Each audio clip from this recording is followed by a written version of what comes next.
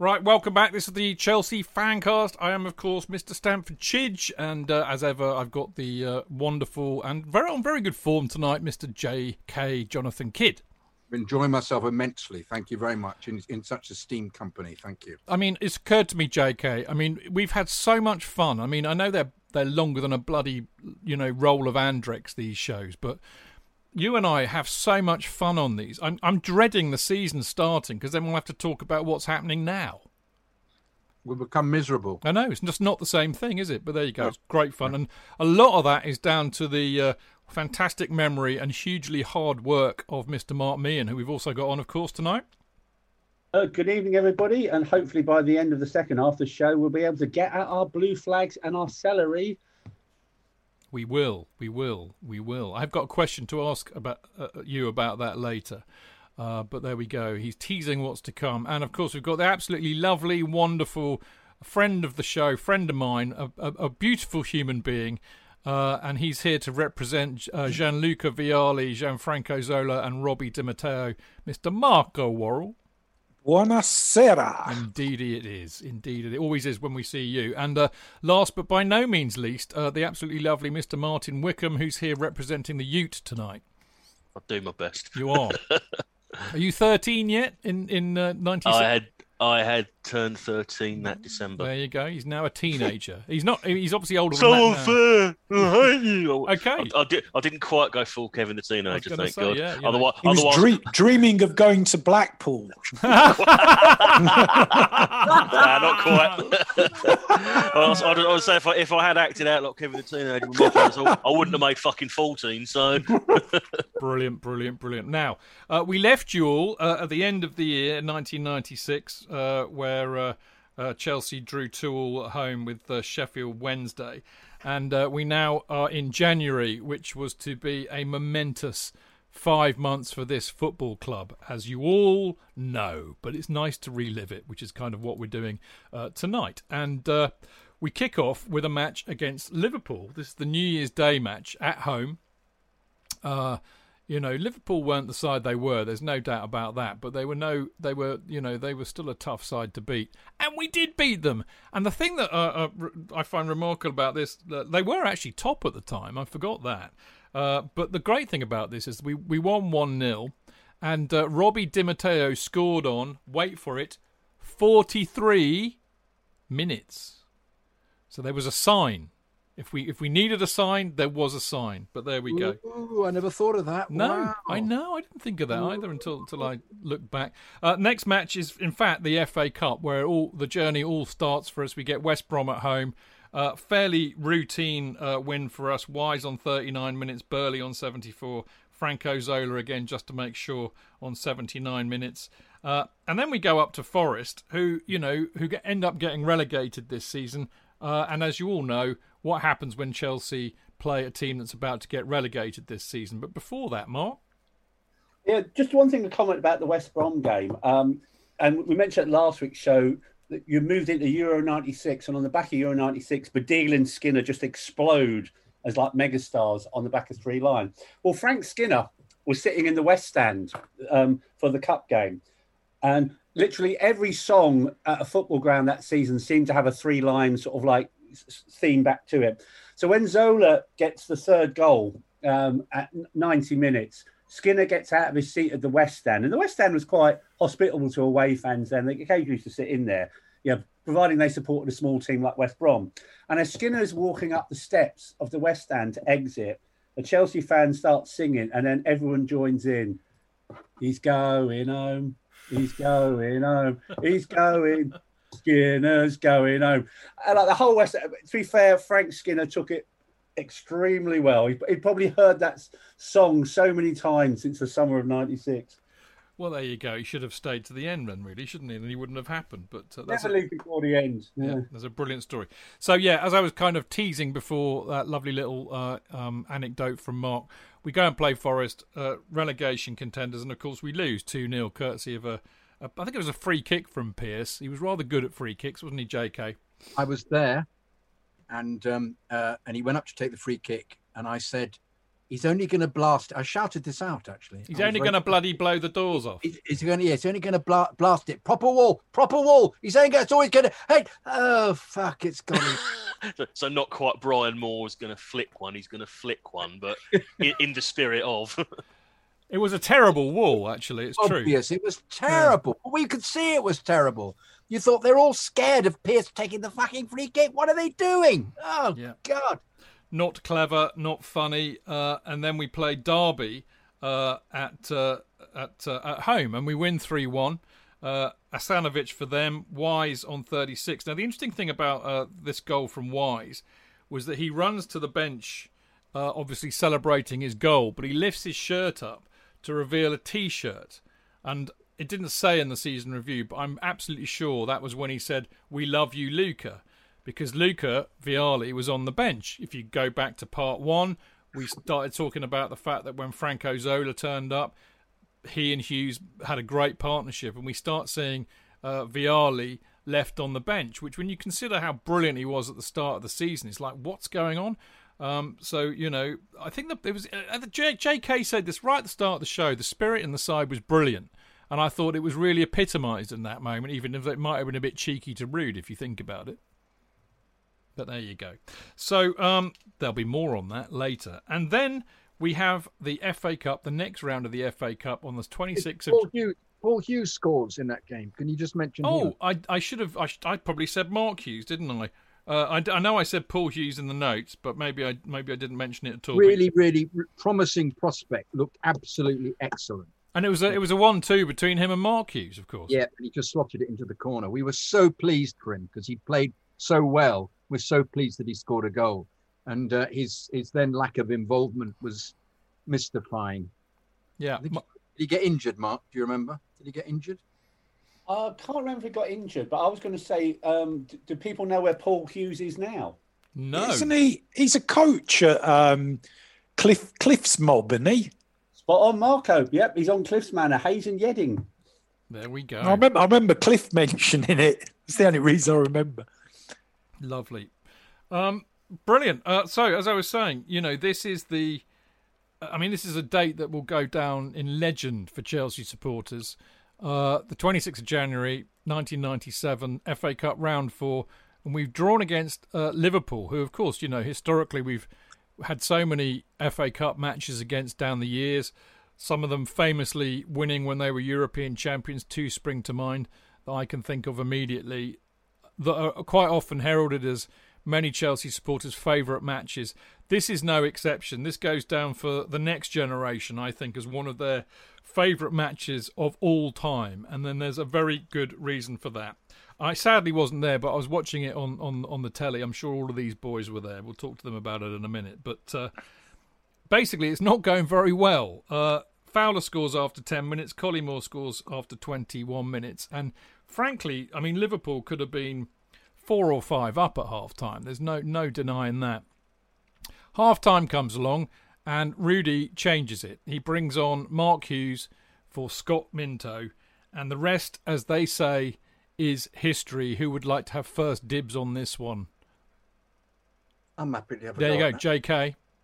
Yes, I actually think that Liverpool was so convinced they were going to win 4 or 5-0 because we were just giving chance away. We're defensively so awful. They took their feet off the accelerator, and they took their foot off the accelerator, I should say. And you could tell there was something slightly.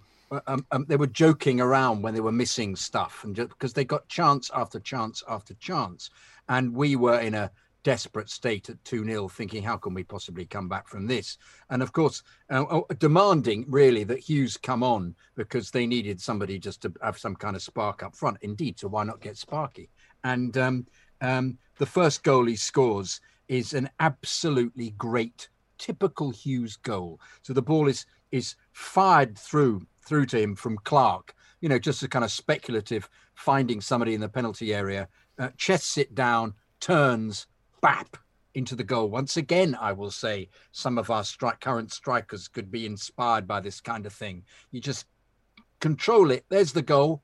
It's in, brilliant. And then Hughes again is tackled back to Zola, which is just absolutely decisive. straight, I think it's on Barnes, straight back to Zola, who curls in to make it 2-2. And from then on, there's only one winner.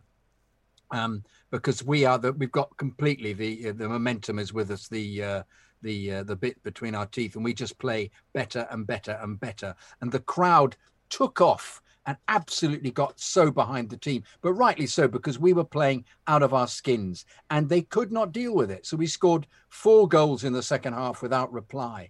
And the 4th goal is another fantastic. In fact, the 3rd goal is it's a Vialli, isn't it? Zola Petrescu to Vialli, and then the 4th one is a Vialli header from a Zola curling in free kick. I mean, just absolutely brilliant atmosphere, brilliant occasion, brilliant comeback, and all down ultimately to one substitution. But Hughes played completely out of his skin when he came on. Brilliant. The old warhorse, Mark. I would say game of your lifetime, game of my lifetime, game of everyone else's lifetime at the time. It was just, I'd never seen, we talked about Bruges the other week, which I thought was amazing, but I'd never seen such scenes in that second half. JK is right.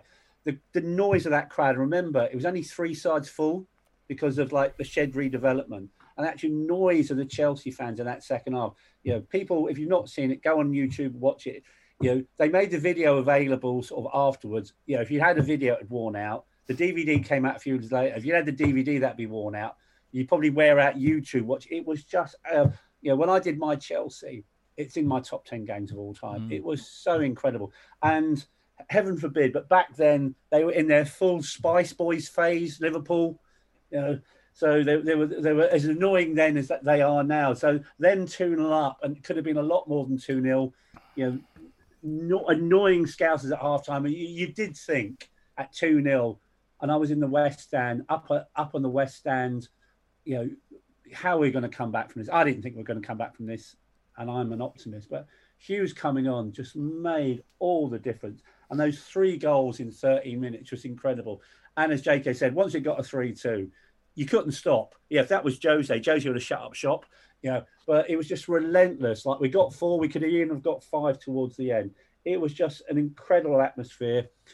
45 minutes of absolutely sort of total football. And I think when you came out of the ground after that, there was like an invincibility, you know, Chelsea fans, you know, and if you didn't think we were going to win the cup beforehand, and we always, you know, think we got a great chance to win the cup back then, you were just absolutely nailed on that we were going to go to Wembley and win the cup after that game. There was no stopping us, and you almost like floated down to Fulham Broadway Station afterwards. Anyone that was at that game will have their own special memories, you know, of that second half. We were tremendous. And we were still, Liverpool was still top of the league at the time. I mean, I know this is the cup, but that needs to be said. And Mark, there was another song, wasn't there? Another song. Sorry. There's loads to talk about. I think there's the Vialli one I'm thinking of. Oh, the Vialli song. Oh yeah. Deo. Deo Di Matteo. Oh yeah, Deo Di Matteo. Vialli scores and the Scousers go home. Not 1, not 2, not 3, not 4. Vialli scores and the Scousers go home. Brilliant.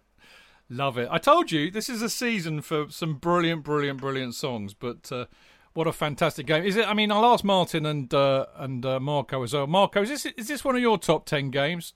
Top 10 Chelsea games?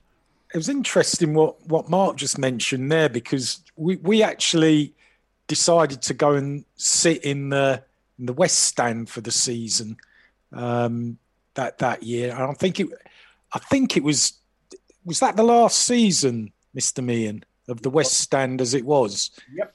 So these were on the old clunky flip back wooden seats. Yep. And you could I just remember that game, just like everybody was just banging their seat up and down, and the racket was incredible. Yeah, I mean, it was just, costs. Yeah.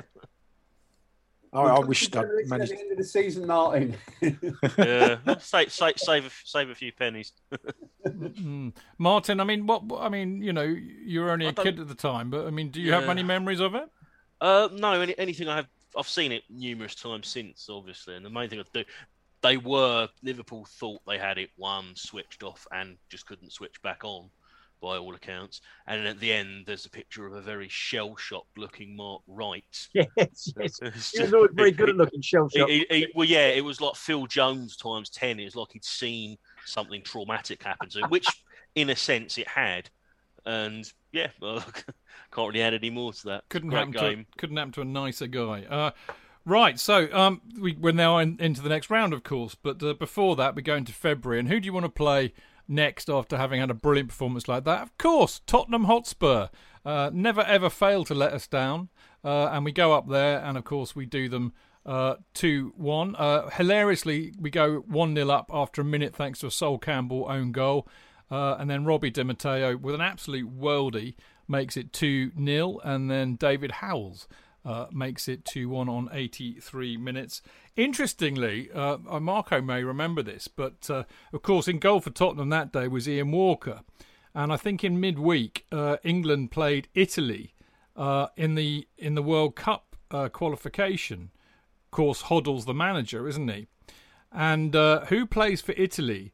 Gianfranco Zola. Who scores for Italy? Gianfranco Zola. Who lets the ball in through his hands? Ian Walker of Tottenham Hotspurs, Marco. I remember the game. I don't remember the timing of it.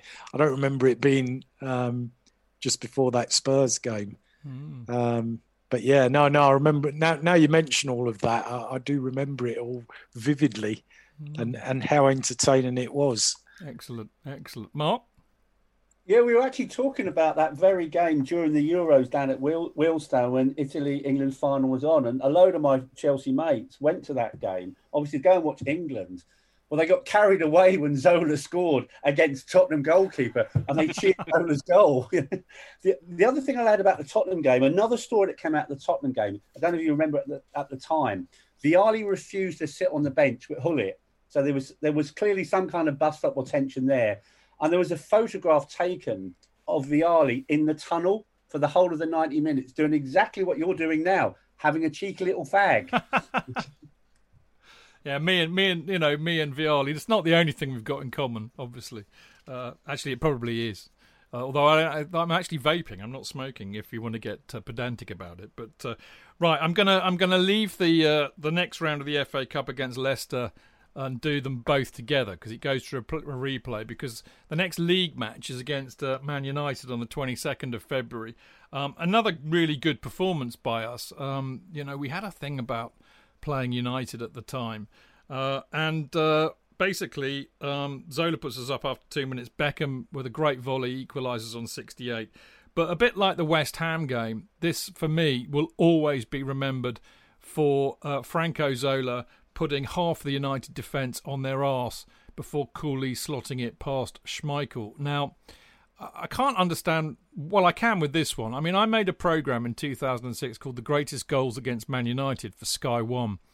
And, each decent side were allowed to have 3 goals against United. And one of them that I selected was Jimmy Floyd Hasselbank's absolute rocket in Ranieri's first season. I think it was Ranieri's first season. But this made the cut for another great goal against Man United. Weirdly, and I think really largely due to the fact we didn't have many footage of Peter Osgood scoring against them and the people of that vintage. But the third one was Thiago's goal in the 3-0 up there when we won the title. But Lord knows why. I didn't vote for that one. But this one certainly did make it. And it was absolutely brilliant, wasn't it, JK? Yeah, I just felt it was like a kind of playground goal. It's the kind of where you get the ball and it's almost as if somebody said, "Come on, give me the ball. No, we're not playing anymore. No, stop mucking about." And he just goes round player after player. He put Irwin on his arse. Yeah, just with one turn. What he does, he then kicks it past Schmeichel as if it's just what Schmeichel doing. Schmeichel doesn't have an opportunity to come out and save it. He just taps it into the corner. It's a great goal. I think Ferguson at the end was really pissed off by how his defense was made to look so feeble in that he commented on it. I didn't think he was so good, I think Ferguson said about him. We underestimated him. Yeah. I remember he said that at the end of the game. It was completely. Once again, I went oh, as one does, in those games. Brilliant. Yeah, it was fantastic. So there we go. 1-1 against United. Now, as I said before that, we had Leicester in the next round of the FA Cup, the 5th round. And it's a draw that really arguably never should have been. I mean, Di Matteo puts us up on significant 16 minutes. And then Oh God! I know. There's something going on here. Mark Hughes scores on 35, and then we let him back in the game, which was stupid. Walsh scores a header on 52 minutes, and then in the 88th bloody minute, I think it was from a corner, and Eddie Newton tries to kick it away, and he puts it straight in past. I would imagine it was Grodus, wasn't it? No, it was. Yes, it was. No, it was Hitchcock. Very, very, very frustrating that we then had to get taken back to replay, but we took taken back home, and an interminable game, which then goes to extra time. It's because Keller is so wonderful. Keller, yeah, absolutely outstanding match. Casey Keller, one of the first Yanks to play over here, wasn't he? Yeah, but he was brilliant. He was absolutely brilliant, and it makes you think, why didn't Chelsea buy him? Well, indeed, but an interminable game. It goes to extra time. Time is ticking down, and then dear old Erling Jonsson takes, shall we call, a slightly dubious tumble when he barges into Stephen Pryor in the box on 117 minutes, and lo and behold, the referee, who was Mr. Mike Reed, the well-known runaround guy, EastEnders actor, and also a comedian, got the biggest laugh of the night by awarding us a penalty. Which, of course, Frank Leboeuf, who's, because how we've struggled with penalties apart from Graham Roberts for the last 20-odd years, or probably more. Well, but their old Frank's kind of taken on the mantle of penalty taker, and he very rarely misses. And he slots this one away beautifully. But, Mark, it kicked up. I mean, Leicester were furious, weren't they? Oh, they were. They're like Grayson and Pryor then demonstrate with Erling Jonsson, and Dennis sort of steps in. But to be honest, it's a bit double standards as well. And they always say these things even out. And you mentioned the first game. The first game, it wasn't a corner. It was a free kick given against Steve Clarke that was never a free kick. So again, if that free kick never been given against Steve Clarke, there would have been no replay. Chelsea would have beaten Leicester 2-1 at Filbert Street. And again, sort of like, can you imagine it? We talked about Steve Claridge earlier. That the reverse side of things, like Steve Claridge 3 minutes ago falls over and wins a penalty to get Leicester to a cup final. Can you imagine all those Leicester players said, "Oh no, that was never a penalty, Mr. Claridge, get up, you cheating fellow. You're besmirching the good name of Leicester City." Because as we know, they won the cup final this year because it was nice old Leicester. Well, I went actually to the first game at Filbert Street. There was nothing nice about Leicester's fans. As soon as it came out after the game, they wanted to fight with everybody. That was the baby squad, wasn't it? Yes, baby squad. Every time you went to Leicester at Filbert Street, there was always trouble. Yeah, they laid in wait for you. They laid in wait for you if you ever went out. Like foxes. Back to the theatre. Yeah, they would. The theatre. What am I talking about? Sorry. Going off to the theatre, darling. Go back to the station. They went back to the station and you're walking a lot. They'd lie in wait for you. And they'd say, "Oh, look, there's a Chelsea actor. Let's knife him." No. Did Danny Baker, did he get sacked by the BBC? I was just about to say this. He went loopy on the radio and started advocating. He called Chelsea maggots or something. Yeah, but he was. I think he was advocating, threatening the ref and all sorts of things. He completely lost the plot. Brilliant. Didn't he call Chelsea cheating bastards? I think as well, didn't he, or something? Wasn't that what he did? It was really out of order. He hates the Deptford dickhead. Hates Chelsea, doesn't he? Chelsea. To be fair, from where I was, it just looked as if Jonsson just threw himself at Pryor. But it was dodgy, I think. But who cares? I think when you get things like that going for you, you start smelling an FA Cup final. I certainly did. Oh, by the way, Marco, just move your mic down a bit. The little arm. There we go, because you're a bit loud. Mark? Marco is spot on. I've just Googled it. Yep. He had a rant after the award of the penalty. He encouraged football fans to make the referee's life hell. I knew I wasn't going mad. Well, that's what happened, because Mike Reed then went into comedy and Runaround and EastEnders. He gave up being a referee because of that. I'm joking. And he was so angry about losing his job at the BBC, he referred to them as pin-headed weasels.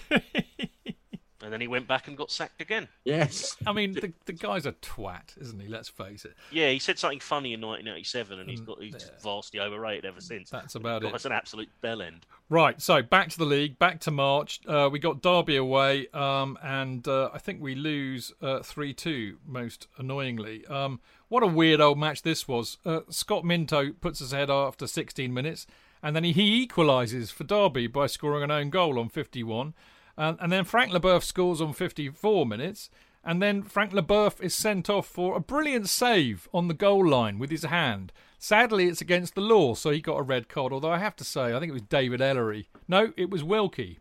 I do apologise to David Ellery. Actually, do you know what? No, I don't apologise to David Ellery. I wouldn't apologise for him for anything. But anyway, Wilkie couldn't wait to send Frank off, which he does. And then, of course, Asanovic gets the penalty. And then, guess what? Another 90th minute winner to down the Blues by Ashley Ward on 90. But the most significant thing about this, chaps, was the fact that Ruud Gullit broke his ankle on 62 minutes. And that was his season over. So he wouldn't play in the FA Cup final should we reach it, Mark. And there was no coffee table anywhere near him at the time. No, he who must not be named cannot be blamed for this one. That's it. I think the other thing about the Derby game is the state of the baseball ground pitch. Actually, I need to make a correction here. Gullit came on for Vialli on 62 minutes and then broke his ankle on 79. Sorry, correction.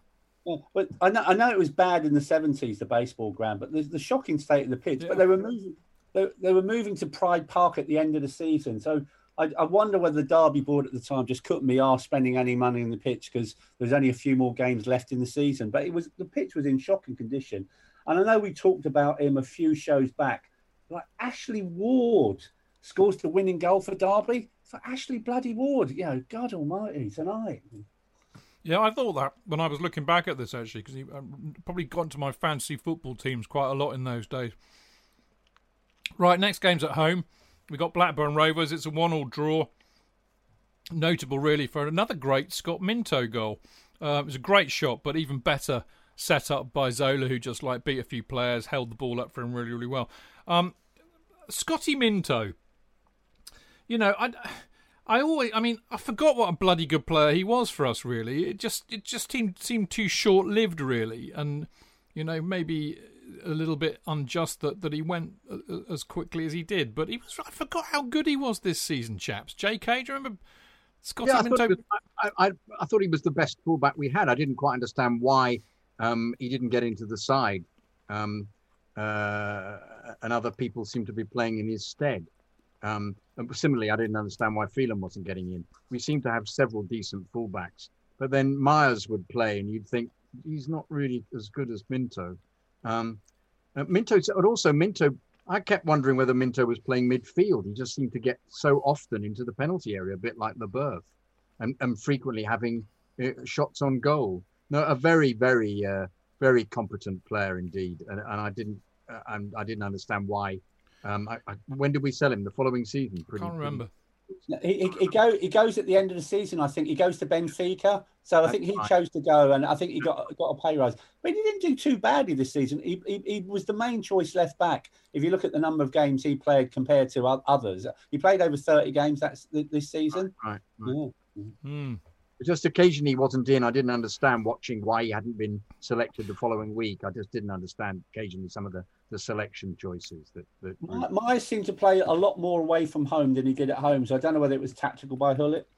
Well, talking of left backs, one of the strangest signings, albeit I think a loan signing, in Chelsea's very long and illustrious history, was made on the 6th of March 1997 when Paul Parker, who, if everybody remembers 1990, not only was the goal that Germany scored in the semi-final deflected off his foot, but he actually was a decent player then.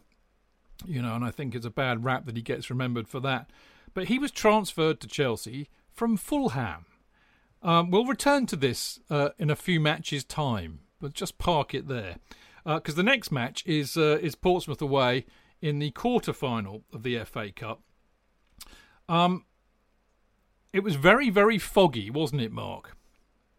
It was an early kickoff as well. I think it was on TV. Went down to Portsmouth, and it was a real pea super. I think the other thing I remember is that Terry Fenwick was the coach for Portsmouth then, and I think Terry Venables was their director of football.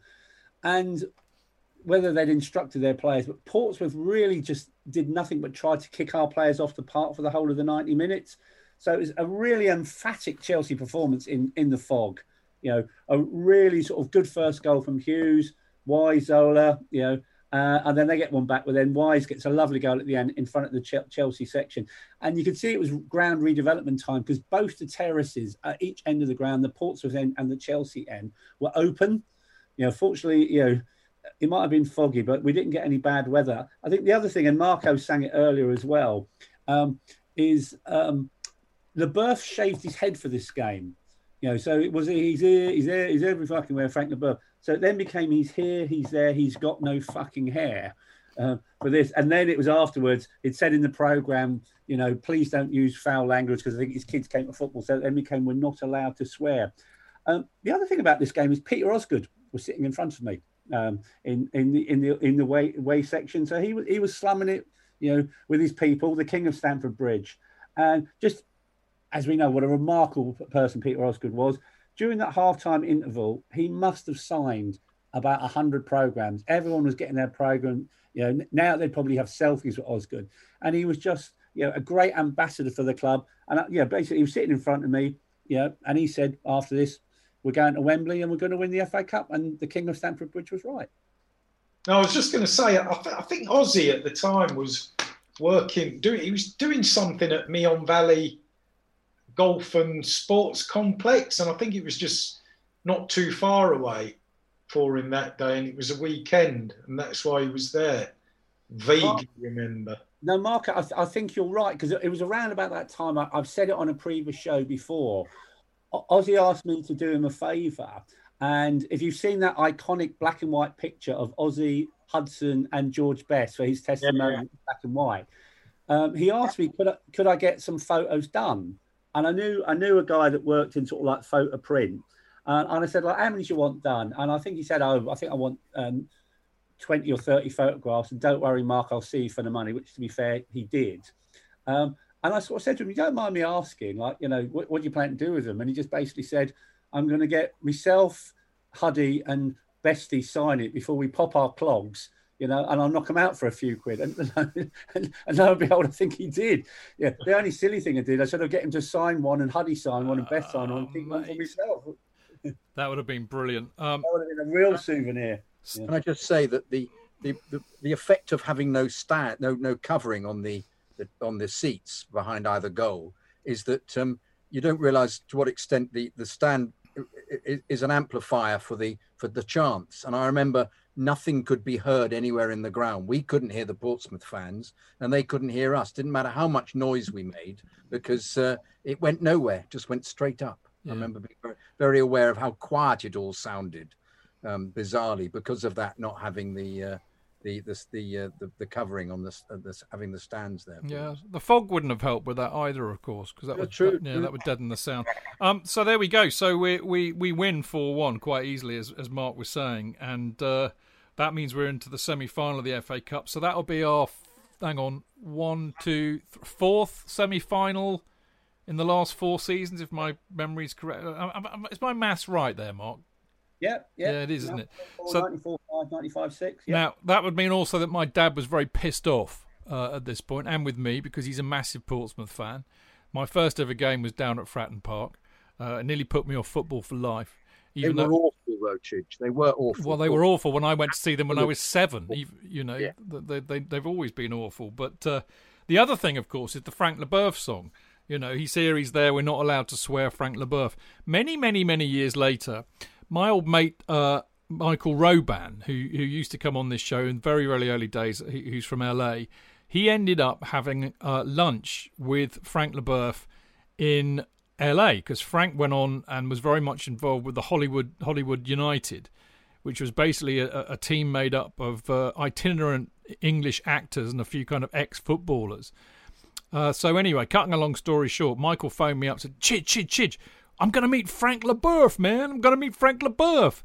And I'm going to meet him for lunch. I said, Michael, when he walks in and you're sitting in the restaurant, if you don't get up and chant, he's here, he's there, we're not allowed to swear, Frank Leboeuf, I'm never talking to you ever again. And bless me, Michael did. And Frank absolutely laughed his head off, because I don't think he really knew that Michael was a big Chelsea fan. So there you go. There's always a story. Right, back to the league. And we got West Ham away. Stupidly, we lose 3-2. Vialli puts us ahead on 26. Dix gets a penalty on 55. And then Kitson gets a brace in between a Mark Hughes goal. Again, another 90th minute goal, JK. Yes, and I had to run away because I was being chased by Hammers fans. No, really? What a surprise. Yeah, what a surprise. Anybody would have thought they'd been in Green Street. Maybe they were auditioning. The other notable thing about this is quite sad in a way. You know, we were saying earlier on that Chelsea had loads of goalkeepers playing this season. I think we had 5 playing. And in this particular match, a very young lad called Nick Colgan makes his debut for Chelsea. And I love the fact, if you've ever gone on Bound to Friedale, it always notes debuts. It also notes final appearances. And on this particular one, it says, debut players, Nick Colgan. Final appearance, Nick Colgan. What a dubious honour to have, the poor bloke. But there we go. Anyway, normal service is resumed after this. The next match at home, which is against Sunderland, which is just absolutely joyous. This was an insane football match. We walloped them. Peter Reid, Sunderland 6-2. Zola, an absolutely astonishing volley on 38. Then Sinclair on 43, another good goal. Petrescu 51. And then it all goes a bit tits up, because Stewart scores for them on 58 and then Alex Ray on 63 minutes. And I'm wondering if the reason for this was the fact that the aforementioned Paul Parker, ex of Fulham, made his debut that day. And judging by the footage that I saw, he was something like not an innocent bystander, a guilty bystander for both of those goals. So there you go. But thankfully, Hughes manages to get a brace on 78 and 89 minutes. And then thankfully, we get a 90th minute winner with Di Matteo. So, Mark, I mean, do you remember Paul's debut with fondness or horror? Neither. I remember Paul Parker being there, because I think he only, like Paul Nick Colgan, I think he only made one appearance. I think he might have done a couple of subs appearances as well. Now, what I remember about this game is a couple of things. I was actually sitting in the East Middle for this one, and a couple of things. A guy I know called Steve Thorne was sitting beside me. And you know, have those moments at a football match when the ball comes into the crowd and you get a chance to sort of like head or kick it back. And like you're in the middle tier of the East stand. I think Dan Protesco kicked it out. And Steve gets up from his seat and like nods it back into play. You know, it could have gone anywhere, but goes back into play. So once in a lifetime moment. And the other thing was, Gianfranco Zola had a tremendous game in this game. And there's an iconic Zola celebration when he gets the volley and he wheels away. That picture has been used many times of Zola since. And Zola gets voted man of the match for this game. And the player who was runner-up in man of the match, so this is Sky viewers apparently voting, I think Zola got something like 82%, was the Sunderland goalkeeper. Yeah, Lionel Perez was the runner-up. No, sorry, Mark Hughes got man of the match, not Zola. And Lionel Perez was the runner-up. So although we put 6 past Sunderland that day, Perez was their best player. It could have been a lot more than 6. Chelsea were that good that day. The other thing that happened as well, and obviously he's out for the season, the delightful tale, Dimitri Karin turns up at the club car park. And obviously you have the Jobworth steward at the door. And Karin says, I am goalkeeper. And stewards won't let him in. And he basically says, yes, mate, that's what they all say. It must have been the same bloke who threw me out when I was Stanford the Lion. Yeah, I was thinking that, mate. Yeah, Marco, you're not Stanford the Lion either. Marco, there was a lad who used to come to Chelsea with us back then, whose nickname was Geordie Jace, because his name was Jace and he was a Geordie. and I don't know if you remember, Peter Reid was the manager of Sunderland at the time, and there was this absolutely fabulous song that we were treated to, which was, "In the land where I was born lives a man with a monkey's head, and he went to Sunderland, and his name is Peter Reid. Peter Reid's got a fucking monkey's head, a fucking monkey's head, a fucking monkey's head." Oh.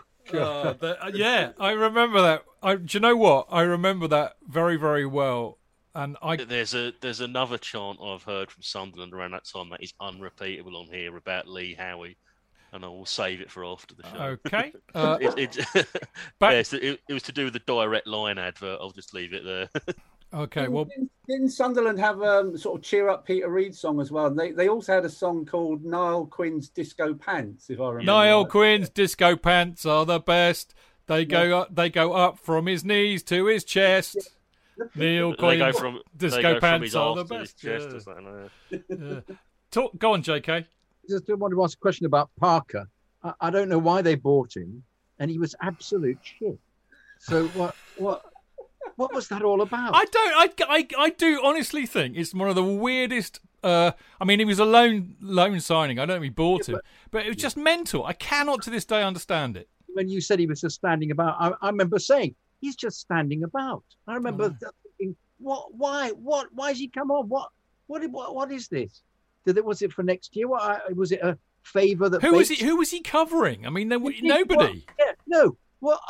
Mystery, complete mystery. You know what? I worked with him in 2006 during the World Cup, and actually, he's the most miserable person in the entire world. Every ex-footballer that you ever meet will tell you Paul Parker is the most miserable person in the world, and he just is. I think he's not genuinely miserable, but he's just got one of those really miserable voices and outlooks on life. And I asked him about this. I said, Paul, I got to ask you this. I remember, and I can't understand it to this day. Why did you end up playing for Chelsea?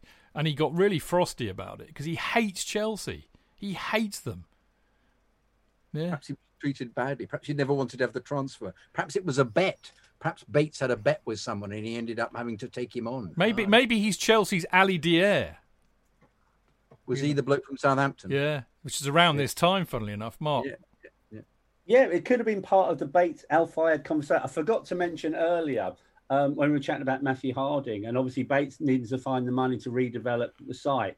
He actually approached Al Fayed, and they were having a conversation about Al Fayed underwriting a £30 million rights issue.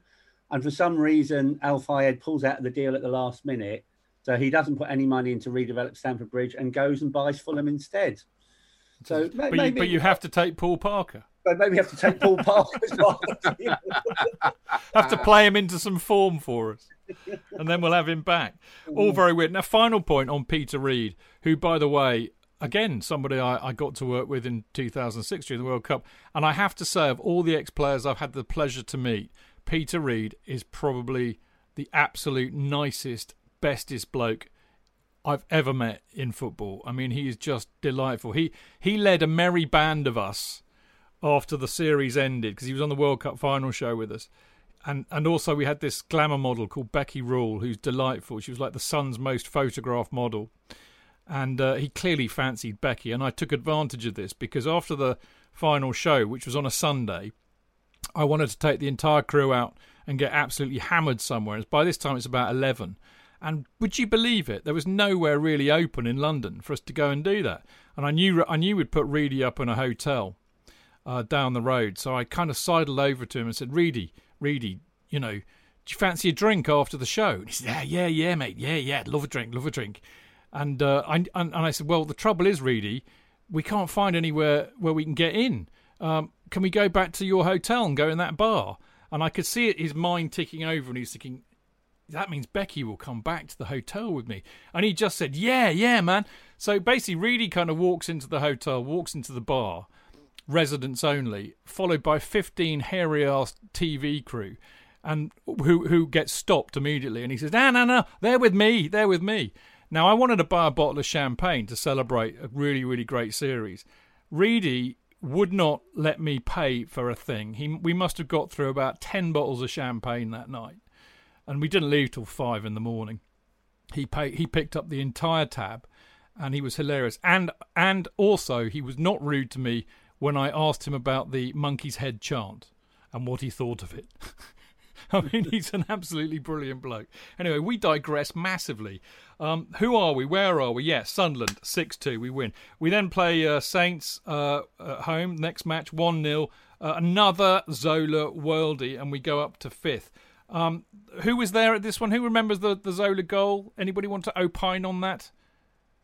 Yeah, it's a midweek game, wasn't it? Yep. Yeah, absolutely cracking goal. Yeah, brilliant goal by Zola. But he got so many good goals that season. You could almost do a video of Gianfranco goals that season. Yeah, he did. Basically, just shortly after that, Danny Granville signs from Cambridge United. And then we go up to Borough. Now, this has significance for any of you who know what happens later on in the season. We go up to Borough. And we lose 1-0. It was a brilliant Jorginho goal, although I do think the commentator was clearly biased, saying it would be the goal of the season. Slip, it was Juninho. What did I say? Jorginho. Jorginho. That is a Freudian slip. Yeah, I don't think Jorginho would ever find his way up that close to the box and get on the end of a header like that. Only if it was a penalty. Indeed. So. Yeah, it was a great Juninho goal and a bit of a surprise defeat, but we would get our revenge. And then we play... This is basically really weird. We suddenly have this massive blip where we lose our next 3 games. So Borough 1-0 away. Then we get absolutely tonked by Arsenal 3-0 at home. No doubt aided and abetted by the fact that this was Paul Parker's last appearance for the club. So I can't remember, but you know what? I'm just going to say all 3 goals were down to Paul Parker and let it rest at that. And also Wisey and Hughes were suspended. Wisey and Hughes were suspended. I knew there was a reason for that. And then we play Coventry away, and this is the subject of many a Chelsea quiz question. And of course, as everybody knows, Martin Wickham is the quiz genius when it comes to Chelsea. So what was remarkable even about this game, Martin? We were wearing Coventry's kit.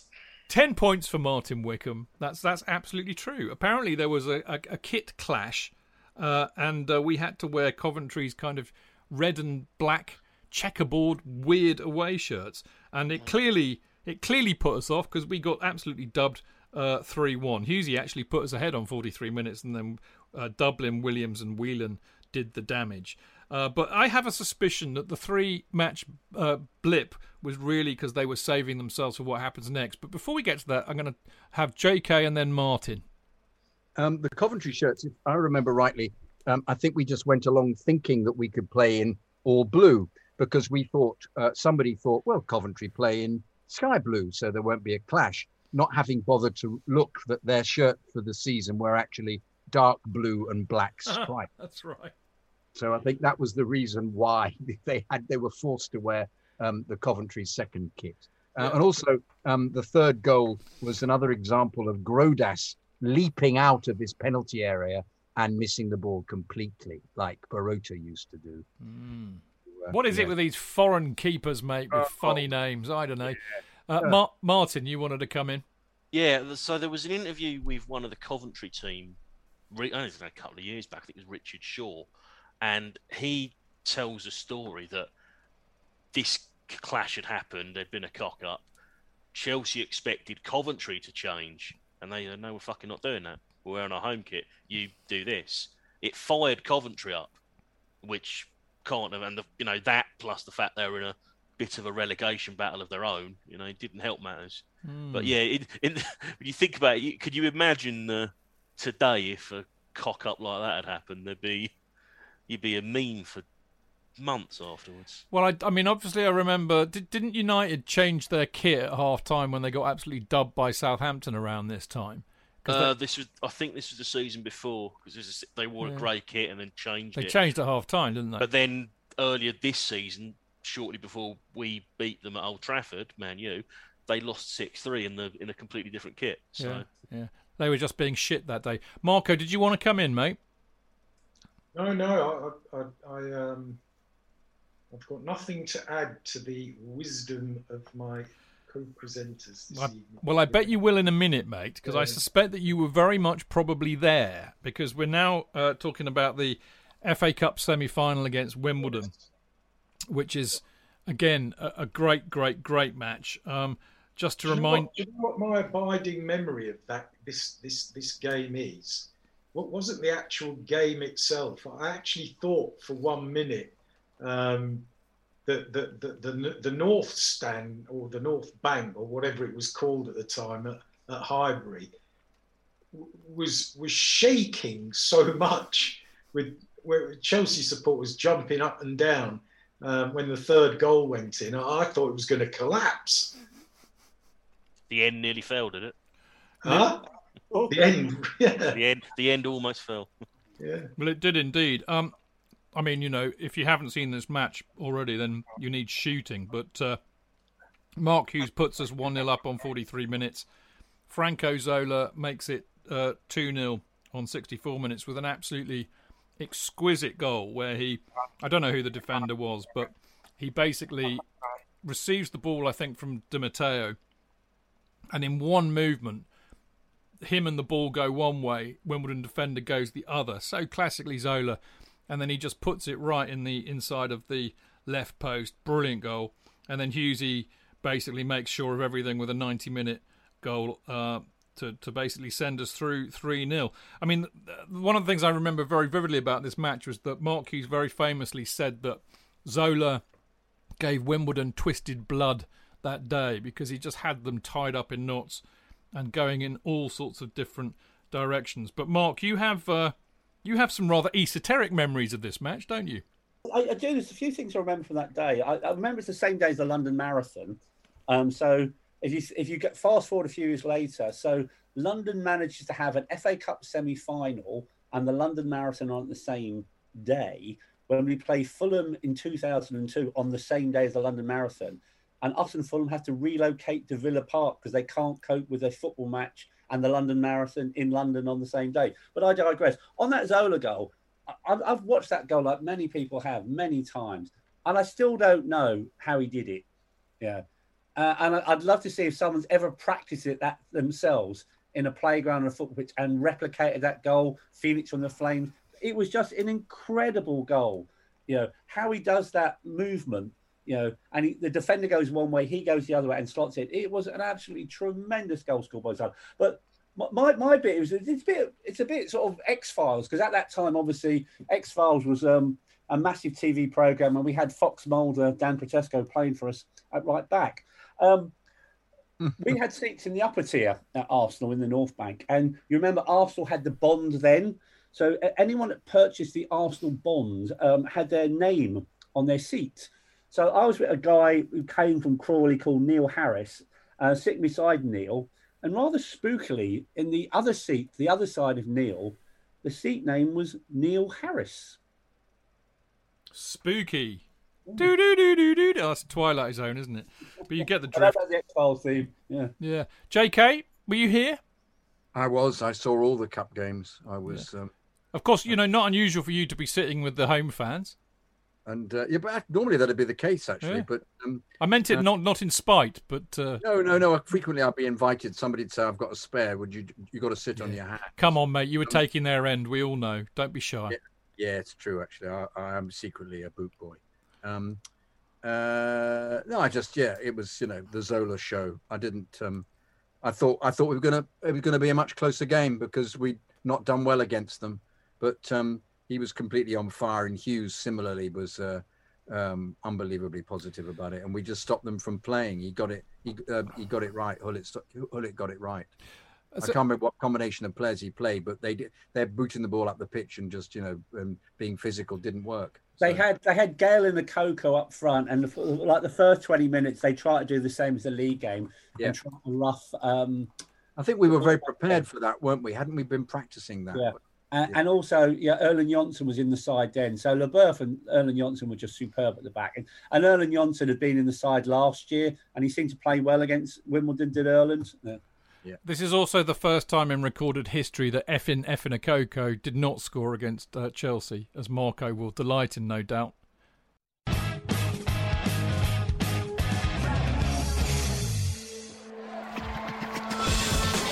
Real fans, real opinions. I'm Jason Cundy, and you're listening to the Chelsea Football Fancast. Up the Chelsea! Footballfancast.com.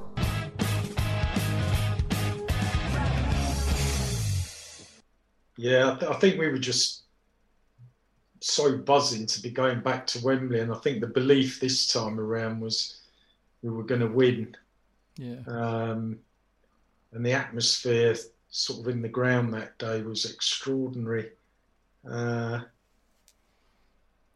just, coming out of Highbury, having won 3-0, even if it was against Wimbledon, back then, sort of winning a football game at Highbury was still quite a rare occurrence for Chelsea. So, or in my time of going to Highbury to watch Chelsea. Anyway. Mark? The other thing I remember rightly is we came out of Highbury and we went to the Firkin pub that used to be near Highbury and Islington Station. I was drinking, ironically, with Cliff Auger all those many years ago. And we watched the Chesterfield-Middlesbrough semi-final. And I thought, if I remember right, Chesterfield came really close to putting Middlesbrough out. Did Sean Dyche miss a chance, or were they winning? Were they winning 2-0 and Middlesbrough came back? So at one point, we thought we were playing Chesterfield in the final. There was a shot that crossed the line and wasn't Yeah, given. that's what wasn't given. Absolutely right. Well remembered. Exactly what I was about to say. Yeah. Yeah. I remember that too. They were very, very lucky, weren't they, Borough? And I think we would have much preferred Chesterfield in the final because, even though, Marco made an excellent point, actually, but, and Mark, I was just thinking, big game players is what you need on things like semi-finals and finals. And finally, after a long time, we really had them. So I think there was a huge sense of confidence going in to the final. But of course, tempered with the fact that we still hadn't won a trophy for 26 years and an FA Cup for 27 years. So it was a bit of a weird time. Just to whiz through the final league matches, we then go up to Newcastle and get dubbed 3-1, courtesy of Shearer, Asprilla and Shearer. Burley got our goal. It was Craig Forrest's debut, and he would do... I'm not sure if he played in the next game, which was against Leicester at home. He swiftly looks down. He did. He played 2 games in a row, and we won this one. Scored all the goals, mind. Minto on 13, Sinclair the obligatory own goal, and then Hughesy on 73. It's a very good own goal. It's a very good. It was almost Zola-esque against Norwich, wasn't it? As I recall. I think good is the wrong one. I think intensely embarrassing are the 2 words I would use. Yeah. No, it was good, Jack. Quality own goal. Only Frank Sinclair could score quality own goals like that, mate. He was a legend at it. And then we play Wimbledon, funnily enough, having just beat them in the semi-final. And we go to Selhurst Park and we win 1-0. Petrescu on 14. Now, interestingly, that is so Craig Forrest played against Newcastle, Leicester, and Wimbledon, but that was it. Thank you, good night. So, like Nick Colgan, he's on his bike as well. So there we go. That's 5 goalkeepers we had. Mark, didn't Danny Granville make his debut against Leicester? Because the Hughes goal. No, he's come on before that. I think he might have. Yeah, he might have come on against Borough. I might come on, but the Hughes goal, Danny Granville does this brilliant cross from the left, and Hughes does his typical far post heading in. I like Danny Granville as a player. I know he didn't play for us a lot, but when he did, I liked him as a left back. Indeed. Now, in amongst all of this chaos, our chances of finishing in the top 5 and getting European football are looking less and less likely. After the Wimbledon match, we're still in 7th. Although we could still potentially do it, but we'd need to win both of our matches. We then get Leeds at home for our last home match of the season, and lo and behold, it ends up being a 0-0 draw. It's also Erling Jonsson's final appearance, but the notable thing about this match is that Gianfranco Zola is absent because he's got a slight hamstring injury. So I don't know if any of you lot, JK, Marco, were you worried that Franco might miss the final? Because there was a lot of talk about it, wasn't there, at the time? Anybody remember? Yeah, I remember it being discussed because he wasn't playing. Yeah. But there was the usual immense pessimism. Oh, that'll be it, and then we'll lose to Borough. Oh my goodness. So yeah, there was obviously. We were pleased that he wasn't playing if he was injured because it meant he had opportunity to recover. But hamstring, you never know the hamstring. Oh no, he won't be playing. Oh no, we'll have Forrest in goal. Oh no. It'll be the end. We're going to lose 3-0. Yeah, but not all of us were like that, were we, Marco? Well, I just remember some of the older lot drawing parallels with when Hudson was injured in 1970, and how they thought we were going to lose to Leeds because we didn't have Hudson in the side, and ditto, with Zola not being in the side. And then I sort of pointed out to them that we beat Leeds, even if it was after a replay.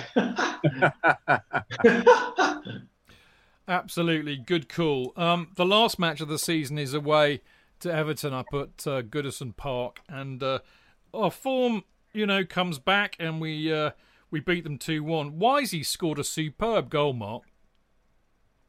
Yeah, it was a good goal, but I think by then, I think all the focus was on Wembley the following week. So I think we had a good chance of getting to Europe, and obviously we finished the season on a win. But we dropped some silly points along the way, and we should have qualified for Europe by league form alone. We should. Now, here's the thing. Grodus gets sent off on 21 minutes. Anybody remember why? No, I've completely coming out of the penalty area and handling, I think. Was it? I think, because he was constantly rushing out of the penalty area, so it wouldn't surprise me. I think so. I don't understand how he then played in the cup final if he'd been sent off. Because surely that would have applied. Different competition, perhaps? Yeah. Still the FA. Well, Hitchcock comes on for Vialli, who's back in the side, but we still win 2-1. Di Matteo got our second. Barmby got theirs. And then the moment we've all been waiting for, the FA Cup final, Chelsea's fifth final, I think, by that stage. Obviously, we were there in 94 very recently. And where do I start with this? I think probably personal kind of pre-match recollections, really. And I know Mark's got an absolute doozy, so we'll kick off with Mark. Pre-match, day before, I was invited by Channel 4's Big Breakfast if I could pull some Chelsea fans and a Chelsea great together, and they were going to do a preview of the cup final. They asked me of an appropriate venue, and I suggested, if people remember this, the Stamford Bridge Cafe on the Fulham Road. So the Big Breakfast FA Cup final in Middlesbrough came from the Riverside, and ours came from the Stamford Bridge Cafe. And there was a young presenter called Davina McCall who was presenting the show live from the Stamford Bridge Cafe. And I have to say, Davina was good fun.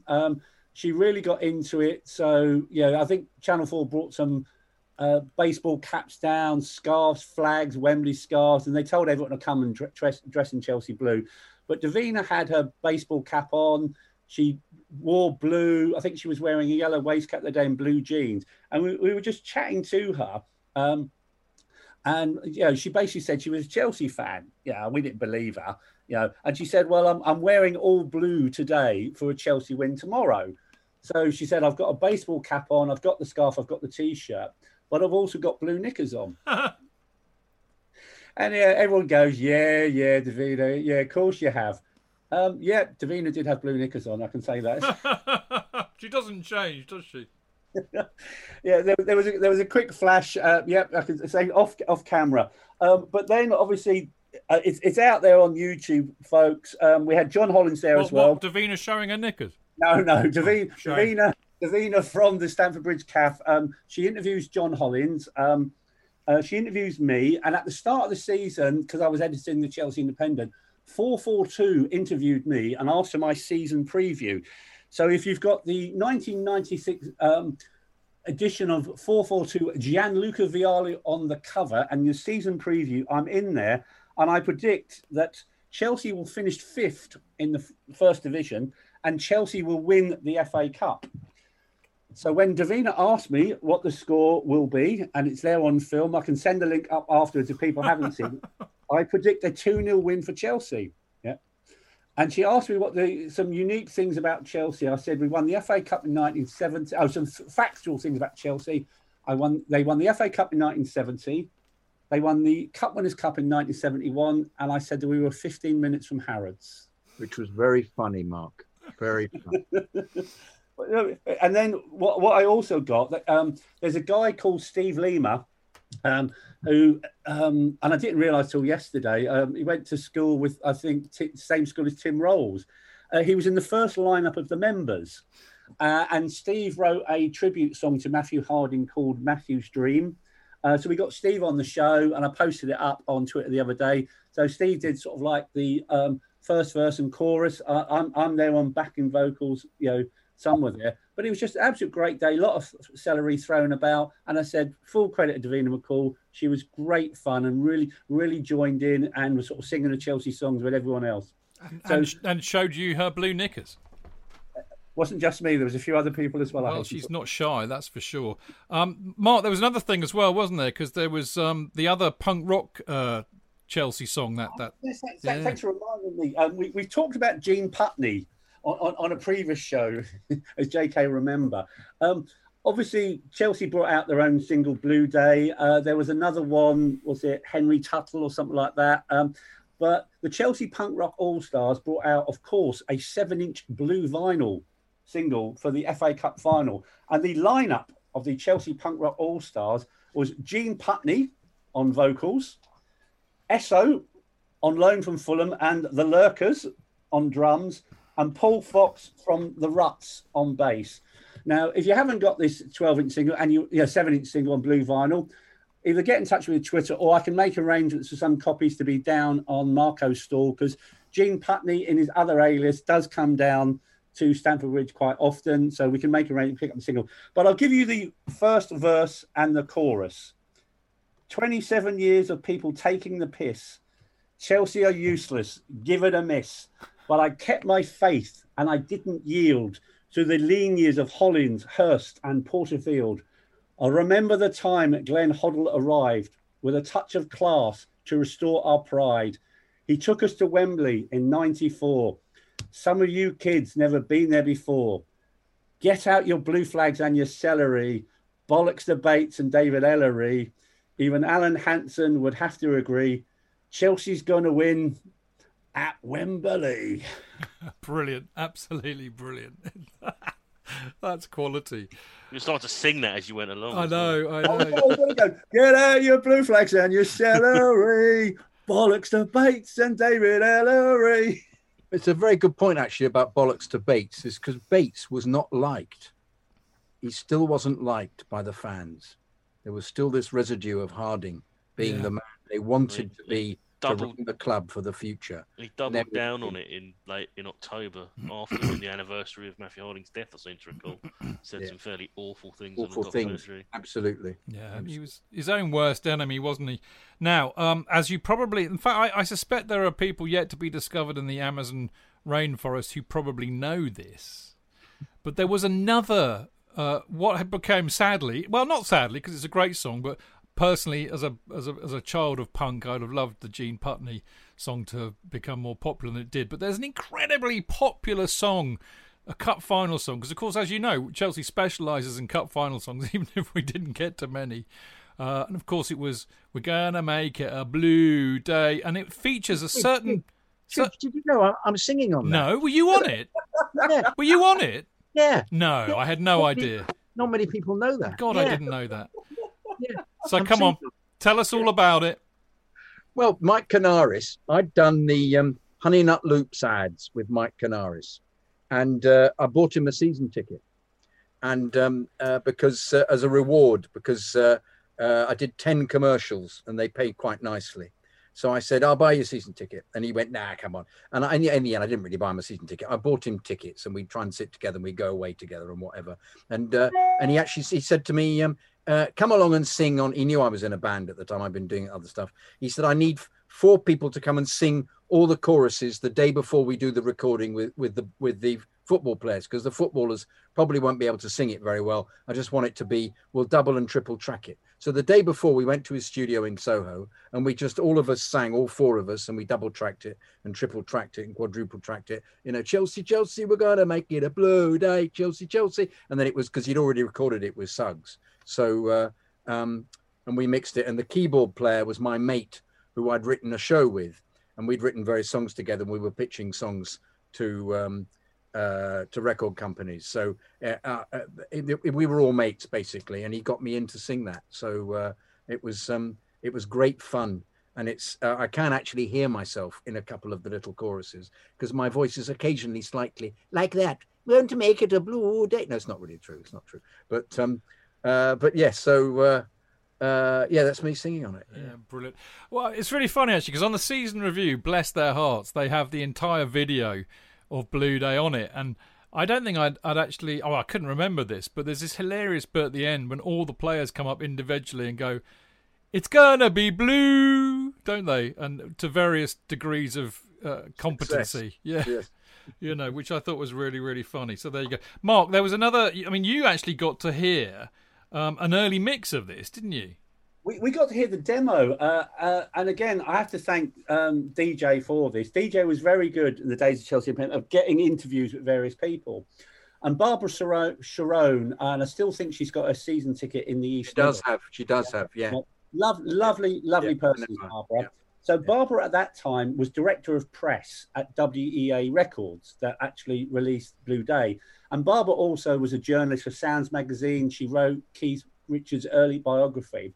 So we did an interview with Barbara. And at that time, WEA Records, as well as having sort of Suggs and Chelsea, they had Rod Stewart, Madonna, REM.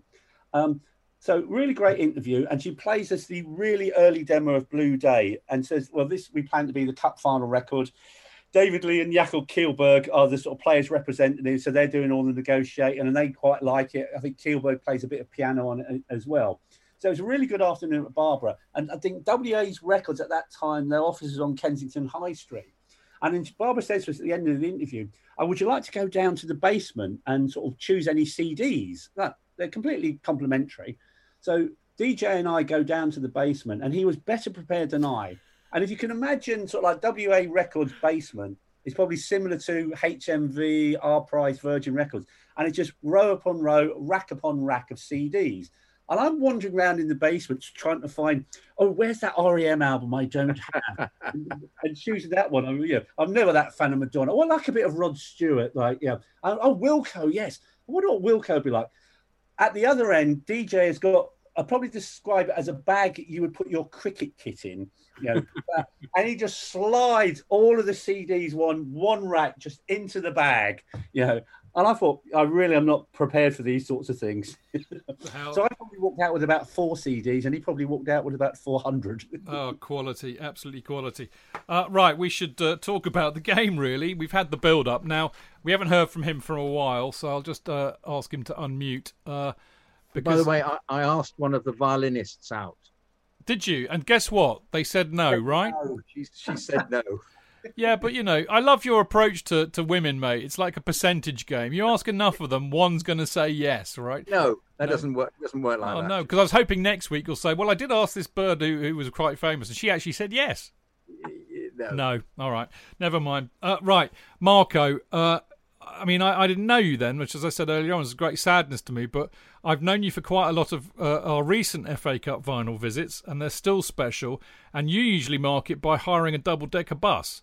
But what was your pre-match for this one like?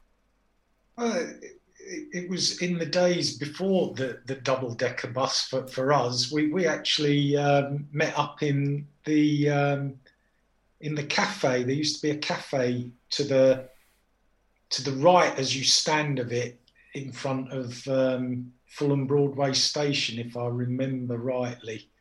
There was a cafe there, and that's where we met, very early in the morning. Very, very early in the morning. So, given that with the last, couple of years or 3 years beforehand, we'd been there to see Man United absolutely dub us, and it pissed down with rain. It was a rather salutary and miserable experience. I get the impression that there was a huge amount of optimism and a feeling we've got this. We're not going to lose this. And the scenes that I saw on the review were very joyous before the match. Was it quite a confident air? Oh yeah, no, absolutely.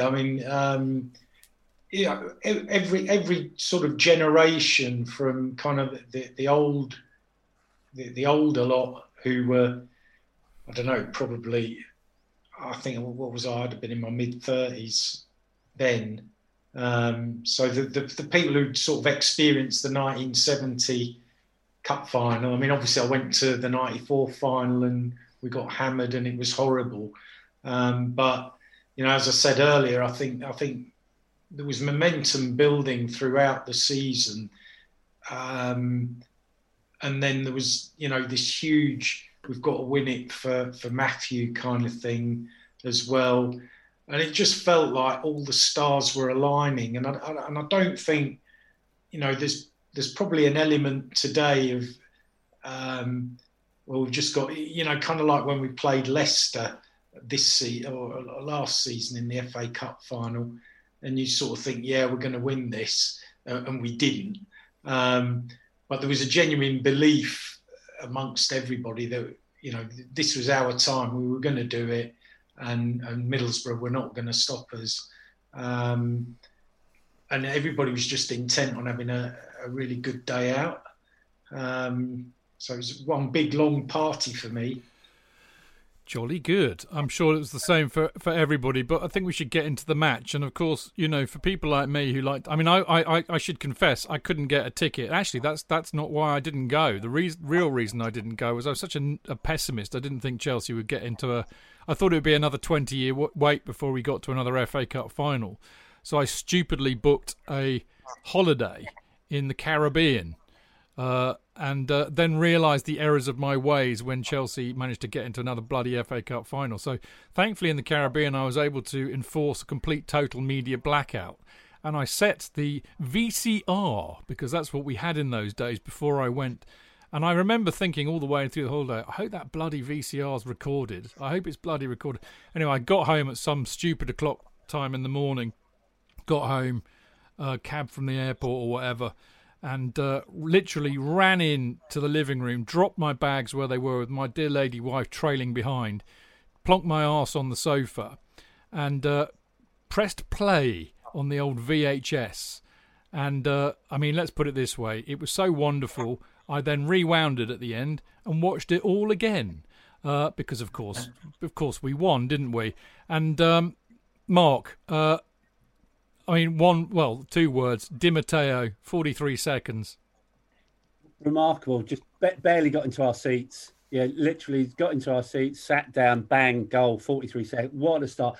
And, that's probably the best thing that possibly happened, because we were odds-on favourites. And even though I am an eternal optimist, I am surrounded by a lot of people who think, oh, we're going to blow it, we're going to do this, we're going to do that. So the fact we scored in the first minute just calmed everybody down. And really great atmosphere. The noise of the Chelsea fans. It wasn't, I have to say, a great cup final. There was a bit of a lull. They lost Ravanelli early on. I think they had a goal disallowed, but I think we were just waiting for that second goal to go in, because Borough didn't look like scoring. And once Eddie Newton gets a second goal, it just turns, the last 10 minutes of the game just turns into one massive party. And then obviously, the party then continues long after the sort of 90 minutes, because a lot of people there and never actually seen, Chelsea win a trophy like the FA Cup, because many of them were just too young for Wembley or too young for Athens. So it was a really big deal for a lot of fans. This was the first proper trophy. They'd seen Chelsea win, yes, Second Division Championship, full Members' Cup, but this was the real deal. The FA Cup was massive back then. It really was a big thing winning that trophy. And, even now, sort of like, was it, 24 years, it's the 25th year anniversary next year. Absolutely tremendous. Watching it back and watching that season back and finishing with that FA Cup and seeing the celebrations afterwards. Absolutely brilliant. The only thing I'd sort of add was, we could talk about the celebration a bit longer. I actually went back to a pub after the game called the Harwood Arms to celebrate, because that was our drinker back then. And there's a guy that ran the Harwood, bless him, called Fat Pat. It was a skinny bloke, basically. Clearly, Fulham was alive that night. People sort of celebrating Chelsea's victory, because again, the community comes out, everyone comes out, and Pat's on the door, and he's only allowing in regulars that have been drinking in the pub, through the years. And by then, and we mentioned this the other week when we had the drink up, Fulham was then becoming sort of like South Chelsea or Little Chelsea, whatever you want to call it, because Chelsea had just got too expensive and the gentrification of Fulham was happening. So, sort of like Jeremy and sort of Penelope come out and want to come along and celebrate with the Chelsea fans. And Pat's at the door of the pub. And his exact words to her, you can fuck off. You don't drink in my pub 364 days of the year. You are not drinking in my pub tonight. My friends and Chelsea fans only. The irony now, 24 years on, is probably Jeremy and Penelope are drinking in there a lot more frequently because the Harwood now has got a Michelin star. And I went in there a few years ago on the Champions League night, and they certainly didn't want me in there. Very, very sad. JK, your memories of the day and the match. When the ball went in, I was convinced he hadn't scored. I said, has it gone in? Is it in? What? How's it go? I don't know what was happening in my head. I thought, I can't believe it. Because you're such an optimist, obviously, mate. Well, clearly, it must be that. It must be that. They can't. Is it? No. What happened? Is it? Oh, is it hit the? Has it gone over? Oh no, it's in the net, Jonathan. Oh, fuck. Oh God. And then I was in a bit of a daze for the rest of the game, and obviously wanting another goal to go in. Was very pleased when Ravanelli. I think he left the pitch. Didn't he leave? Wasn't he? Wasn't he? He went off about 20 odd minutes. Yeah. That's right. And what's his face? The little Brazilian was obviously the scary one, but he seemed to be he didn't seem to be on his game particularly. So I was a bit sort of just hoping for the final whistle. I wanted the final whistle to blow after 44 seconds. Actually. I just wanted the game to end. Sorry, that's God. And it was, it was such an exorcism for me. It was, going to watch the '67 Cup final when I was 13 and having and us having lost and then losing again in '94, not having won anything for 27 years. It was the impact was the following day. The impact was enormous on me, but at the time I was just obviously ecstatic, but just wanted to get home and then met some friends later on. But it was a huge emotional impact for me. Them winning. I can't tell you, having supported them since I was little with my dad as well. It was just, it was wonderful. Brilliant. What about you, Martin? The celebration, sorry, Mark, go on. The celebration cheered by the players afterwards. Yeah. I can't remember how many laps of honour they did. That must be the longest. But they were all holding hands, weren't they, and running towards your end and then diving full length, weren't they? They did all that stuff, yeah. It's right. Yeah, it was brilliant. But I mean, I think we the celebrations lasted for about 45 minutes, apparently. Martin, what's your memories of the day? Middlesbrough had just been relegated and just lost the League Cup final. So they've probably got the shittiest hat-trick of all time. Fully deserved, Martin, considering what they did to us a few years before. Fuck them. So I didn't really have too much fear about the game. And then, of course, even though I'm indoors, I've gone out to get a drink, come back, and I've just about caught the fucking ball going in. So I nearly missed the first goal because it happened so quickly. I just really caught the arc of the ball and Ben Roberts flailing like a idiot trying to get near it, and then it didn't. After that, I don't think it looked that much in doubt. Ravanelli wasn't fully fit; he was rushed back. I've heard a couple of Middlesbrough fans saying if Mikael Beck had played from the start and someone else had played him, they may have fared better. Apparently, they'd had massive punch-ups within their squad beforehand as well, so it was a bit of a shit show. Another thing I noticed, and this happened in the lockdown last year, so there's no football or anything. It was the anniversary of the cup final, and they showed it. I think it must have been on the fifth stand or something like that. Now I know in the 90s there was a tendency for baggy fashion, but Juninho's shirt took the piss. I mean, you see today the players' shirts fit. He is wearing a shirt that would look baggy on me, and I'm a big fat bastard. He's a little midget, and the reason if he had any issues running that day, it's because he was getting drag reduction. The wind was he was generating his own bloody drag reduction. It was ridiculous, absolutely ridiculous. And Nigel Pearson was the Middlesbrough captain, and he basically looks exactly like he does now, which is uncanny and slightly frightening. But it is Nigel Pearson. Brilliant. Marco, final word on the final to you. You'll need to unmute yourself because there you go. I've got this little clip from my Blue Murder book describing the opening goal, which has got quite an amusing little line in it. It's just Matthew Harding's Blue and White Army, Matthew Harding's Blue and White Army. The Chelsea fans' chant reached an almighty crescendo as the referee whistled to signal the start of the game. Go on, Wisey, get in there, son. Nice one, said Eggy Barnes, rocking back on his heels and clapping as the Chelsea skipper dispossessed Robbie Mustoe and passed the ball to Roberto Di Matteo. Go on, Robbie, encouraged Nipper, an unlit cigarette dangling patiently from the corner of his mouth as the Italy midfielder began an unchallenged run from the Chelsea half. Go on, son. Go on, Robbie. Shoot, you cunt. Nipper leapt in the air as Di Matteo rifled his shot from almost 30 yards out. The ball sailed over Borough's hapless keeper, Ben Roberts, and crashed off the underside of the bar into the back of the net. Goal! Yes! The blue half of the stadium was ecstatic. The goal was timed at 42 seconds, making it the fastest scored in the FA Cup final this century. One Di Matteo, there's only one Di Matteo. One Di Matteo, there's only one Di Matteo.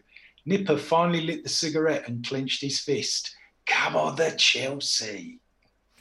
Brilliant. Absolutely sums it up. One of the things about that goal that I've always loved was the fact that goes unnoticed, really. But Mark Hughes sees Robbie coming and he pushes the Middlesbrough defender out of the way so that Robbie has a clean line of sight for his shot. And I've always wondered if that helped. But there you go, Mark.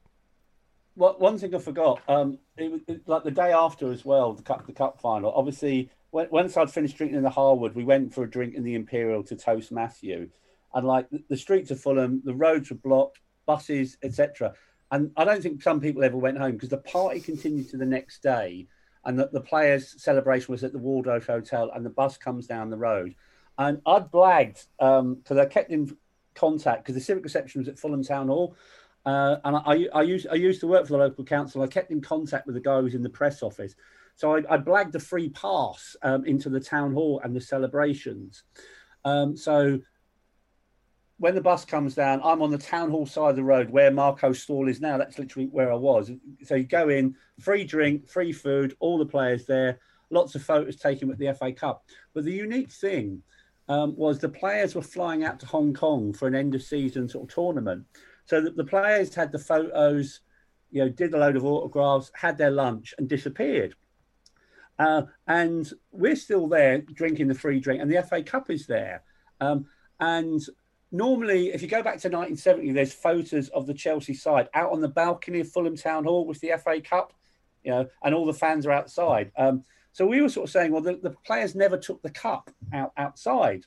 So we had this plan that we were going to borrow the FA Cup and bring it out onto the balcony. And we're trying to persuade the stewards for us, because they let us have our photos taken. They said, can we just borrow it for a couple of minutes? So we actually went out onto the balcony. So we opened the balcony door. And we said, I wonder if anyone's still there, because this is a couple of hours after the players arrived on the double-decker bus. And there's still thousands out there. I think they were waiting for the chance. They hoped the players might come out. They didn't realise the players were already on a coach going to sort of Heathrow Airport. So when me and this guy called Martin Boyle, who's a big friend of John Druitt's, sits in the Matthew Harding upper, when we open the shutters to go out on the balcony, there's a big cheer that goes up because they clearly thought we were somewhere we were not. Then they realise we're not the players, we're not the youth team. And this chant comes up from the crowd. Oh, the fucking hell are you? So we go back inside and there's only two players that haven't flown to Hong Kong, which is Dimitri Karin and Steve Clark.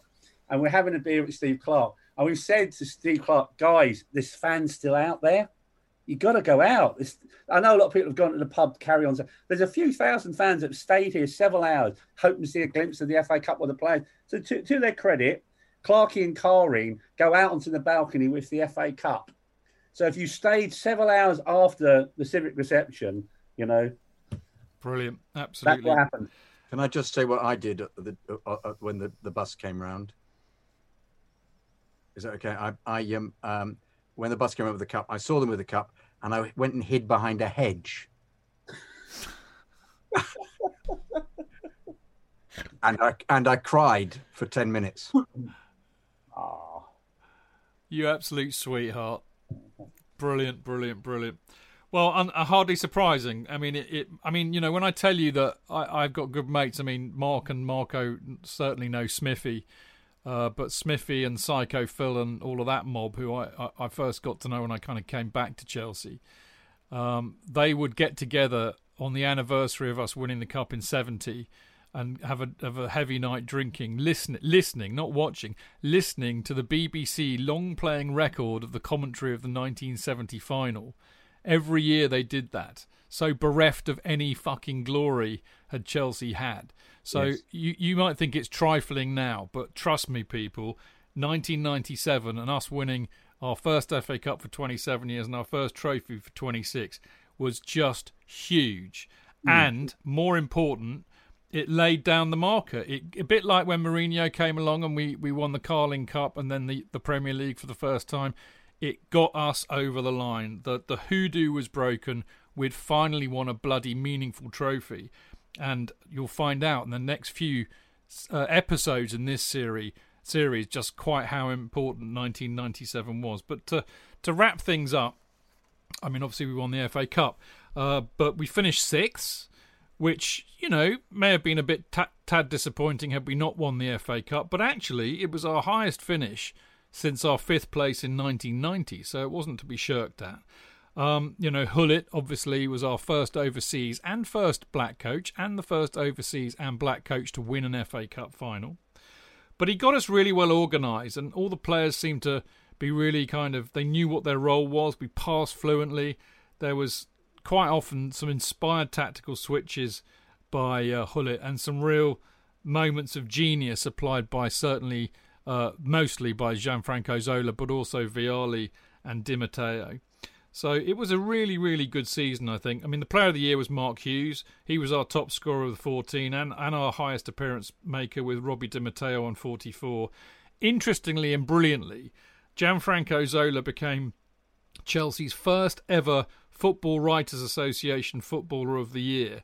And if you consider that he only joined us, you know, in autumn and really basically played half a season, just makes you realise what an impact he had and what a remarkable achievement that was. But, you know, my opinion is that, you know, the impact that Vialli, Di Matteo, Zola and Leboeuf had really, I think, set the wheels in motion for what was to come. And I think that this was the real turning point for Chelsea to become the modern Chelsea that we know today. So there you go. By all means comment on that, boys, but a couple of things I just want to pick up on, really, you know, was I think to revisit the Hughes Vialli issue that really kind of came in after Franco joined. And, you know, we've alluded to it during the show that there was clearly stuff going on. And it just makes me wonder now with 24 years of hindsight is, you know, why Rudy couldn't find a way to play all three of those players. I mean, I know it did happen, but, you know, more regularly. I mean, you could have had Hughes and Vialli as a two up front with Zola in the hole behind, and I'm surprised that didn't happen more often. Who would like to answer that one for me? Don't all rush at once. Well, I'll pick on somebody then. Mark, you opened your mouth. It's a good question. Yeah. There were times when they played together, and I think when they did play together, it didn't always work. And Hullet seemed to favour a 4-4-2 formation. You got a feel for Vialli because up until Zola arrived, he was having a great season. There was an occasional day where he'd have to sort of have 3 or 4 goals to score one. But some of the goals he got that season, and there was so much love for Vialli amongst the Chelsea fans. And there was a remarkable bit, during the cup final, and he actually does it in the end of season video, where he says Chelsea will win the game, and then I'll come on for Franco or Hughesy, and he actually does come on for the last couple of minutes of the cup final, and the tremendous reception he gets from all those Chelsea fans there. Vialli came to Chelsea wanting to be a legend, and he certainly left as a legend. When you're a football manager, you got to make difficult decisions. So Hughes, Hullet went with Hughes and Zola. And to be honest, Zola ended up player of the year, Football Writers player of the year, and Hughes was Chelsea's player of the year. So, feel for Vialli, but I think Hullet didn't do a bad job. That's a very, very, very fair point. Marco, how would you? It's hard to look beyond the FA Cup final really to sum up this season. But I said at the the beginning of the show, it was arguably one of the most emotional roller coasters we've ever had as a club that year. You know, the emotion of winning the cup final, obviously, having these superb players turn up who all found their way into our hearts, you know, even 25 years later. And of course, Matthew dying in the helicopter crash. It was some season, wasn't it? Yeah, I think, you know, sort of looking back now over quite a period of time, well, a quarter of a century, I think you can look at that 12-month period, you know, from summer to summer as perhaps, I don't know, one of the most pivotal seasons in the club's history, just in terms of so many things happening. You know, Hullet bringing in the players that he did, Matthew, you know, that accident, that happening, and you know, all the ramifications of that, the ramifications of the way the team developed over the season, winning the FA Cup, so playing in the Cup Winners' Cup final and then winning that. You know, there are probably, I don't know, if you had to name 5 pivotal seasons in the club's history, the 96-97 one would, for me, definitely be in there, maybe in the top 3. Yeah, that's a really, really good point. Martin, you know, the view from the Ute, as it were. I mean, you know, I know you were massively into it and everything, but I suppose with a bit of hindsight as well. I mean, you know, you can hear us all getting kind of misty-eyed about it, but you know, can you bring a bit of cold logic in there for us? I can try to, but it mostly be nonsense. I think everything we've experienced up to the present day has its roots in this season.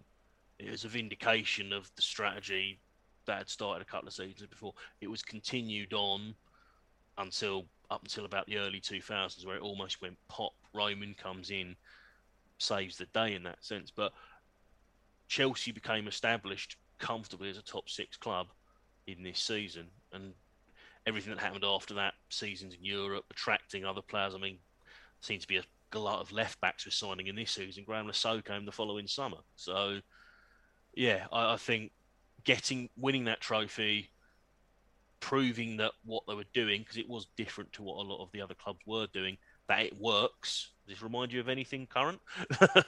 I think it was vindication. Wise words from Martin. Final sum up from Mr. Kidd. Well, it was, for me, it was, you know, it was the beginning of an era. It was we'd won something, and I could banish all the demons I'd had before since the 70s, and I just presumed that they would get better and better, which they did. I thought it was a potentially a golden era, and I have to say the team they assembled after that, that got into the Champions League was the everything had been laid down in this period. It was the progression. It was the perfect progression, and it just got better and better and better. So for me, this is the founding moment of what we have now. Yeah, and it was completely brilliant. I think it's interesting, isn't it? We're all very much in agreement with all of that about how pivotal this season was, and it certainly was. And next time we do our 50 years of Chelsea, it's going to get even more pivotal. Or not more pivotal, but it's going to get even more exciting with more silverware on the horizon.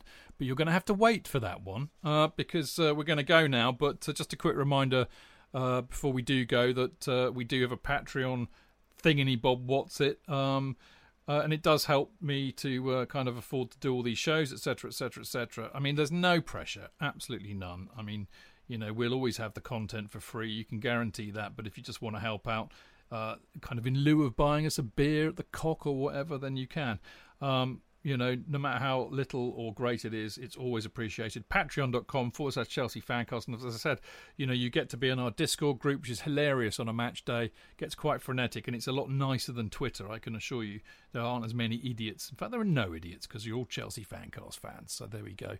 And of course, you do get a mini Kerry Dixon banner, a replica of the one that's hanging up in the Matthew Harding end. So there we go. Anyway, thank you for staying with us tonight. It's been great fun as always. A mighty thank you to the lovely Martin Wickham, who I think you've represented the Ute exceptionally tonight, Martin. Thank you very much. It was great to listen to, really. So give my voice a rest as well, which is quite nice. Well, we'll see you back in about 10 years when you've grown up. Yes. The thing is, once you do that, I'll have started going to the pub, and then my memory's fucked. So, well, that's why do you think I have Mark on the show? Because I can't remember any of this because I was always so pissed. But that applies to the modern period too, when I was actually going hugely regular. I can't remember anything at all from the football. It's terrible. But there you go. Martin, always a delight to see you, mate. And we'll see. Well, I look forward to seeing you when we go back to the football in a couple of weeks. That's for damn sure. Mr. Worrell, always an absolute delight to have your wonderful, slightly, tangential views on the stuff and the lovely, rich context and background that you put it in. It's been a real privilege having you on tonight, mate. Well, thank you very much, sir. Really enjoyed it. Some fantastic memories. And what a great year it was. Yeah, it was, wasn't it? Absolutely fantastico. It really is. Hope to see you very soon, which no doubt we will. A couple of weeks, football's back. Can't wait. Mark Meehan, you're an absolute legend, mate. I mean, where would we be without your, tales of the unexpected? Oh, you're probably in your bed by now, actually. There is that. I thought it was great show tonight. We're getting as long as a Bruce Springsteen concert now. Really enjoyable show tonight. Looking back on an historic and a memorable and remarkable season that, as the guys have said, this really sort of like takes Chelsea forward from here on in. Yeah, I mean, I have to say, Mark, and thank you for this, is that you've turned a 1.5 hour show into a 2-part show over the last few weeks. So I have to. It's like Guns N' Roses bringing out one album and decided to bring out 2 albums at the same time. I'm gonna lay down a challenge to you. I what I fully expect from you going forward is your Sandinista moment. Actually, to me, this is the 10 Years After album called Undead, and the 6th side is Rick Lee's drum solo. It's 20 minutes long. That's what that is. I'll tell you what, in the spirit of Sandinista, when we next do a show, I'll reissue the final part as a remixed dub version going backwards and see if you can make any sense of that. But no, you've been brilliant tonight, Mark, as you always are. You've really enriched these shows for everybody who listens. It's been absolutely fantastic. We love you for it. And finally, the lovely Mr. Jonathan Kidd, who loves these shows because his memories get rekindled, don't they, JK? I'm now, however, completely wrecked. I know. I'm eviscerated by the memory of hiding behind the hedge and crying. I can't tell you how completely awful it was. I couldn't believe it. Yeah. Well, there they are with the cup. Oh, God. Chidge, I just had an idea. If we do the 97-8 to the Sandinista theme, if we get 2 more of the Fancast on, it will be the Magnificent 7. Okay, all right. I'm up for that. Hitsville, UK. Watch out. And no police on our backs either. No police on our backs, no.